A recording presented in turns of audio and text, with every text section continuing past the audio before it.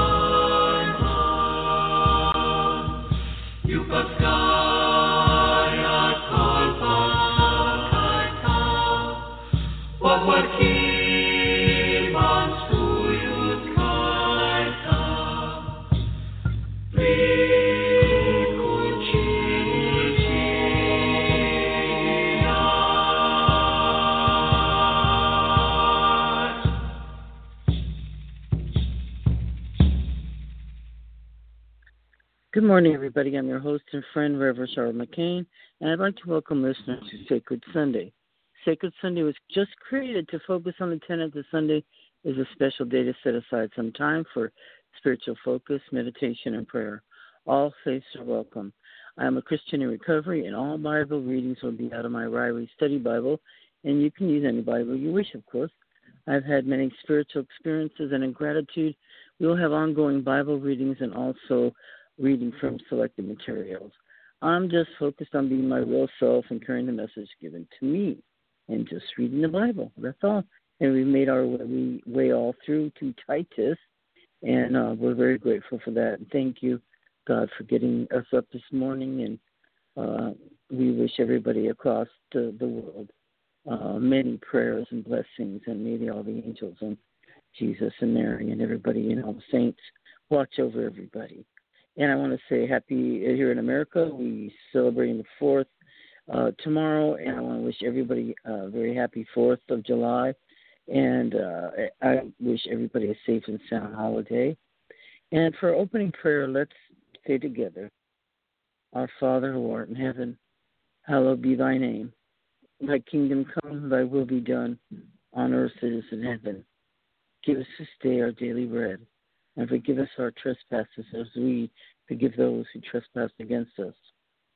And lead us not into temptation, but deliver us from evil. For thine is the kingdom, the power, and the glory, forever and ever. Amen. In the name of the Father, Son, and the Holy Spirit. And we pray for all Christians being persecuted worldwide. Their freedoms to worship and lives are in great jeopardy, and we do know this. We also pray for all those who suffer and from violence here at home and abroad. We pray for all those who are sick in mind and body, those who are lonely and uncomforted, and we ask God to forgive us for our sins. We pray for those suffering from domestic violence in their own homes and freedom from addiction of all kinds. And please send mercy to the poor and those who don't have roofs over their head or have anything. We're thinking of them, and thank God there's angels, and there's a better place to go. And please, God, send your mighty Archangel Michael to fight against evil and protect lives that are taken for distorted reasons. We believe that people are then killed when they don't deserve it, and they become martyrs, and then they're in heaven now watching over us and praying for us also. We also go out, our prayers go out to all those who suffer in the world, including the animals who can't speak for themselves. We also pray for wisdom for our president and the rest of our policymakers. They have many decisions to make, and we are praying for all countries for problems of suffering all over the world. Thank you, God, for everything that you have left us and given us, and everything that you've healed in us. And thank you, God, for giving us our life. And we ask Jesus to bless us and help us grow under his care. And we have everybody and their families in our prayers. We ask this in Jesus' name. Help us, dear Lord. Amen. I want to give my special condolence to my friend Tiffany. She has lost her son in the worst way, and we want to let her know that we believe that he's in a better place. And we're sorry for this whole thing, Tiffany. Our hearts are broken with you, and God bless you. I hope you find comfort in your daughter and the new babies and all that. And I love you, Tiff. Bye-bye. Okay, so if you don't have a Bible there with you, go to www.biblia.com, Biblia.com. And the opening music was by Save Vocal Group from the CD Native Angels by Save. And if you want to order a copy, contact savae.org. And they're on Facebook, and they do live shows, and you can listen to them for free on YouTube, and also you can get your CD on Amazon, as I did. Okay, so everybody that has a birthday today, we want to wish you a very blessed and happy birthday to everybody, and we wish you a very prosperous year ahead. And now we're coming to read our Shmoop summary of Titus. This is the first chapter. And this is another letter from Paul to Titus. And I'm going to read the summary right now from Shmoop.com. Greetings. It's time for another letter from Paul. This time he's writing to his other friend and traveling companion, Titus. Paul reminds Titus that he left him in Crete so that he could keep order there. Seems that the people of Crete are in need of some leadership. Titus is supposed to pick leaders of every city, and Paul lays out some guidelines. Elders should be blameless. Good luck there.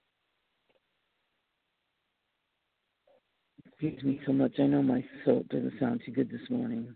Stick with me. They also have been tasked to be married only once, and have kids who are Christian too. Bishops also have to be upstanding guys. No one who's arrogant, mean, and alcoholic or greedy need apply for the position. A bishop needs to have a level lead and be able to pass on what's true and right, namely Paul's teaching. And you've got to have strong leaders because there are lots of Christian naysayers out there who are rebelling against Paul's teaching, which are in turn Jesus' teaching. These naysayers think that all Christians need to follow Jewish law and be circumcised. I know Paul has dealt with this before. He tells Titus to take it to these guys and try to get them to stop following Jewish myths and turning away from the truth. It's time to bring the pain, Titus. So he's asking Titus to, straighten out the leadership and everything else because, as we have told you, that Paul is actually writing all this from prison. So now let's read from the Bible, and we're going to Titus.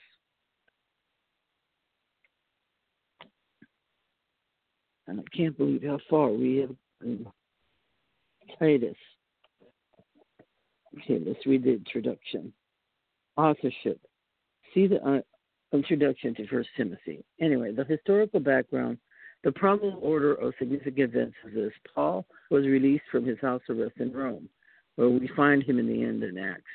Probably because his accusers did not choose to press the charges against him before Caesar, and their case, therefore, was lost by default, and Paul was freed. 2, Paul visited Ephesus, left Timothy there to supervise the churches, and went on to Macedonia, and that's northern Greece.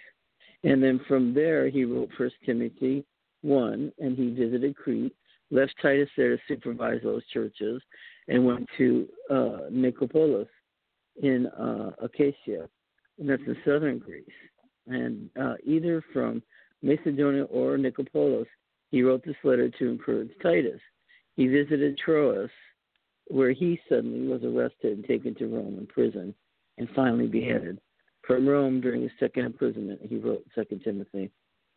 Titus is a Gentile by birth, and Titus was converted through the ministry of Paul, and he accompanied Paul to Jerusalem at the time of the Apostolic Council, and he was Paul's emissary to the church at Corinth during the third missionary journey. Titus and 2 others took the letter we call 2 Corinthians to Corinth, and left Titus and urged the Corinthians to make good their promise to give to the poor in Jerusalem. Titus increased to use his administrative gifts to consolidate the work there. Artemis or Tyrannicus probably relieved Titus in Crete so he could join Paul in Nicopolis. From there, Paul sent him to Dalmatia and the former Yugoslavia.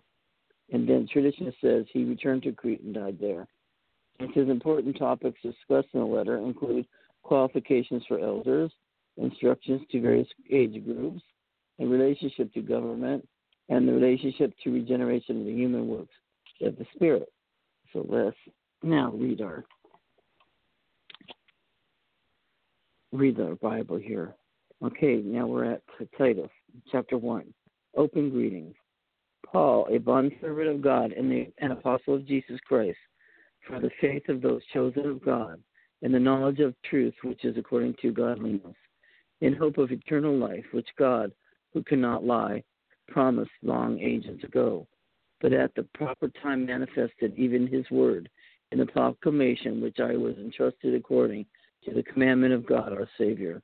To Titus, my true child, in a common faith, grace and peace from God the Father and Christ Jesus our Savior.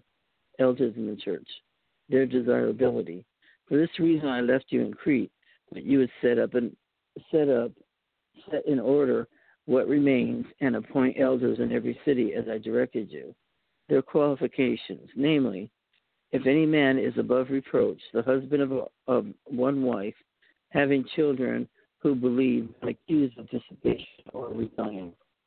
For the overseer must be above reproach as God's steward, not self-willed and the quick-tempered or addicted to wine, not pugnacious, not fond of sordid gain, but hospitable, loving what is good, sensible, just, devout, self-controlled, holding fast the faithful word, which is in accordance with the teaching, so that he will be both able to exhort in sound doctrine and to refute those who contradict. Okay, offenders in the church. There have been many rebellious men, empty talkers, and deceivers, especially those of the circumcision, who must be silenced because they're upsetting whole families, teaching things they should not teach for the sake of sordid gain. One of themselves, a prophet of their own, said, Cretans are always liars, evil beasts, and they're gluttons. Lazy gluttons. This testimony is true. For this reason, reprove them severely, and to be sound in the faith, not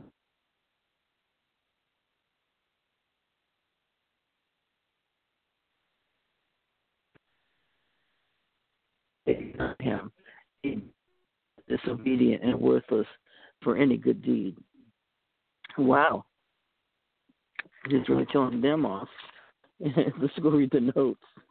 So 1:1, for the faith, guarding godliness, Paul was commissioned to further the faith of God's elect so that they might acquire full knowledge of Christian truth. Titus, he is not mentioned in Acts. The New Testament references to Titus' activities are found in 2 Corinthians. And child, a term used of affection also by Paul of Timothy and Osmissus. Okay, 1:5 remained. A church is defective unless it has constituted leaders. In Crete, these are appointed or ordained by Titus. And then man and one wife. A one-woman man, whenever mentioned in the New Testament, elders are seen as being married and as having children. Some think this phase means one wife at a time. Others, one living wife. But most likely it means only one wife. And where the similar phase can only be support the latter. And let's see, where the remarriage of a widow is permitted, children who believe, and many may mean believing children as translated here, or faithful children, even though unbelievers. And this is overseen, used interchangeably with the elder, emphasized this function. And in Greek cities, the 1st century A.D., the vices described here were common. And then sound doctrine, healthy doctrines, and then good doctrine always results in good practice, and good practice is always based on good doctrine. And then the group that required keeping the law for salvation and sanctification, they were also interested in money and held to Jewish myths. Okay, so let's see. Just keep going here. Okay, Jewish myths, speculations of agnostic sort, supposedly based on Old Testament scripture. For Gnosticism, see the introduction to 1 John. Purity is an internal matter of the mind, the conscience, not external. And then he speaks of worthlessness, and he's tested and found unfit, disapproved. And in contrast to false teachers, sound doctrine, healthy teaching, that which causes behavior to be in accord with belief.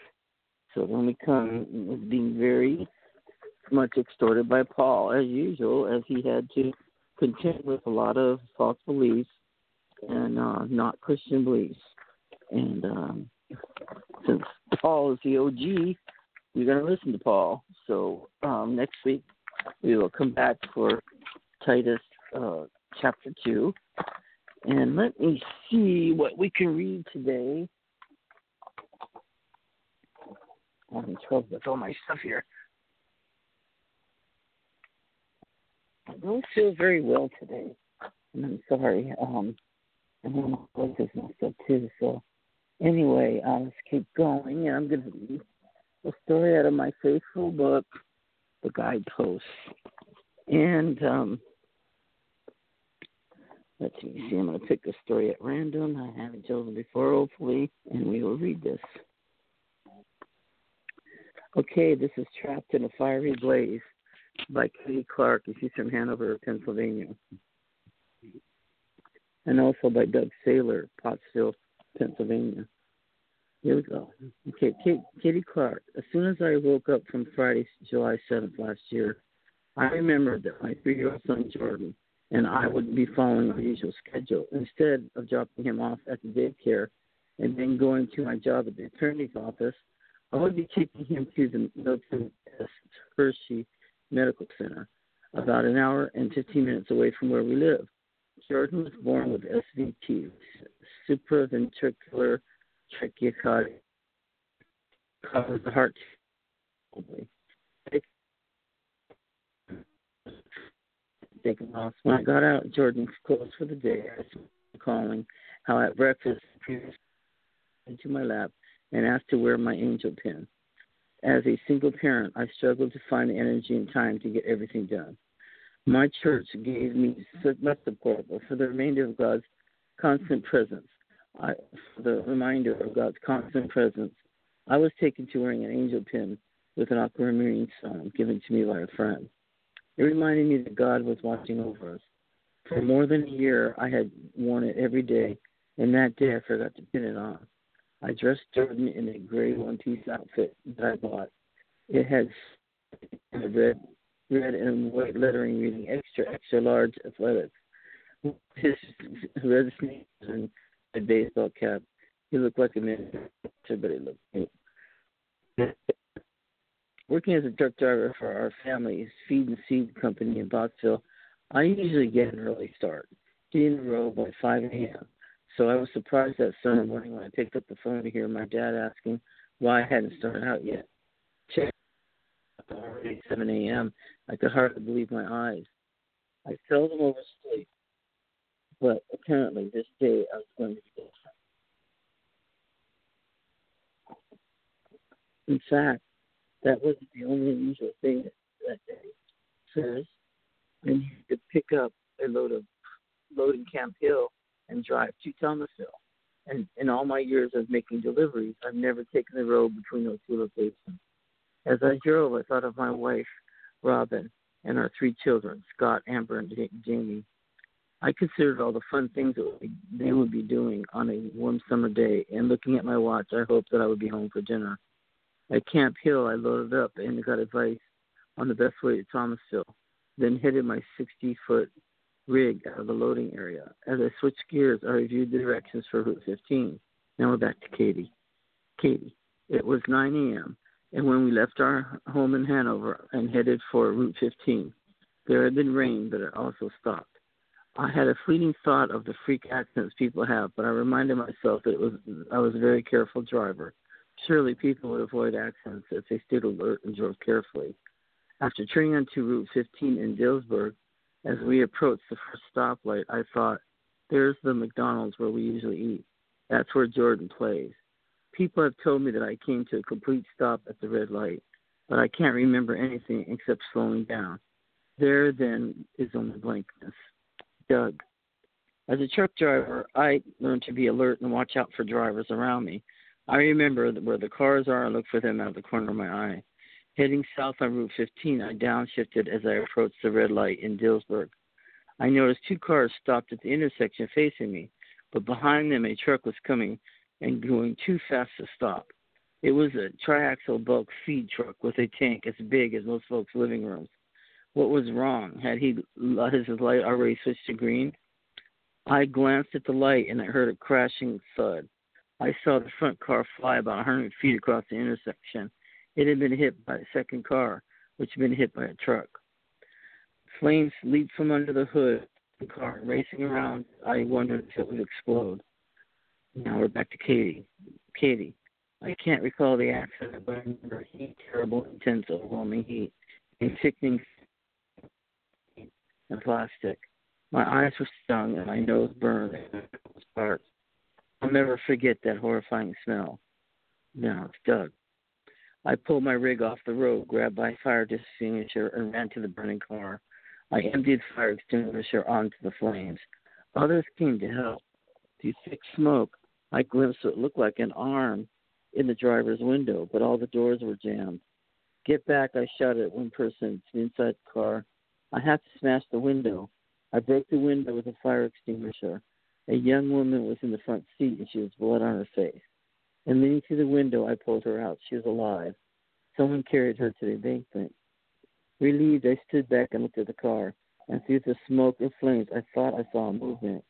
There was someone else inside. I looked like a child. I dashed back to the car, but it was too late. Oh, gosh. The heat had intensified, and the flames were leaping out of the car. Another man tried, but he couldn't make it either. I tried again, but the heat was too much to bear. The ground was littered with fire extinguishers others had brought and emptied. Still the fire blazed. Katie. I don't remember being lifted out of the car, but I do remember being taken to the embankment. I saw people running around and the ambulance crew arrived. I noticed my car with smoke and flames blowing around it. But something was wrong, terribly wrong. Suddenly I realized Jordan was not beside me. I heard a scream coming from me, louder than I'd ever screamed in my life. My baby's inside. Somebody get him out. And this is from Doug. From somewhere behind me, I heard a woman scream, my baby, get my baby. And my mind flashed to the image of my own children. What if they had been in there? I had to try. I dashed toward the car again, bracing for the terrible heat. But the strangest things happened. It was as though something from above had blown down on the car and had driven the heat and flames back. Climbing through the window, I could see a young boy in an engine seat. I fumbled for the buckle on the straps, but it wouldn't give. I grabbed the child and pulled, but he was strapped so tight I couldn't get him out. I pulled and pulled, nothing. I slid back out. We needed something for cutting, and I took out my pocket knife and headed back in. Strangely enough, the breath-cool air was still holding the heat and the fire back. I maneuvered between the steering wheel and the seat and my legs sticking out the window. Frantically, I cut the cords and straps the seat, anything I could to get my hands on. I prayed I didn't hurt the child, and finally I pulled again. He was free. Holding him close, I pushed my way out of the car window. Katie, Jordan, and I ended up at Hershey Medical Center that day, but not exactly the way we had planned. We both had concussions, cuts, and bruises, and I needed staples to close a wound in my back of my head. But neither of us was seriously burned, and Jordan's heart remained stable. Thank God. The more amazing to me, Jordan hadn't suffered from any bad memories or nightmares. Looking at pictures of the crushed and burning car, I shuddered to think of what we were inside. And the angel pin, it was with us all the while in Jordan's backpack, where he had put it that morning. But God sent another angel to be with us to protect us. His name is Doug Taylor. Thank God for that. Doug, after the ambulance took Katie and Jordan away, someone brought me a bandage for a cut on my arm and said I looked sunburned. My hands were a bit shaky, but other than that, I felt okay. McDonald's offered me breakfast, but I still had a lot of driving to do. So I had a glass of orange juice to get the taste of the fire extinguisher in my mouth and then hop back in my truck. Looking back, I still think the strange cooling breeze that provided relief from the terrible heat. Sometimes I think God just gave a puff and blew the heat back. People also point to a series of remarkable coincidences. My oversleeping, the unusual destination. I was right where I needed to be at just the right time, and I had plenty of help. Wow. Thank God. Well, it's been a pleasure being with you this morning, and I wish you all the best in everything possible, that God answers your prayers, and that remember that we're never alone. God and His angels are always there watching over us, and they're there at the hardest times, and I think they celebrate us on the best of times. And I wish everybody a very blessed 4th of July weekend and happy weekend wherever you are, and a blessed week to meet again next week. So let's have our closing prayer. God, grant me the serenity to accept the things I cannot change, the courage to change the things I can, and the wisdom to know the difference. Call if you have a special prayer request or a positive intention. And until then, I will see you next week. And happy trails, everybody. Love you. Bless you. Bye-bye.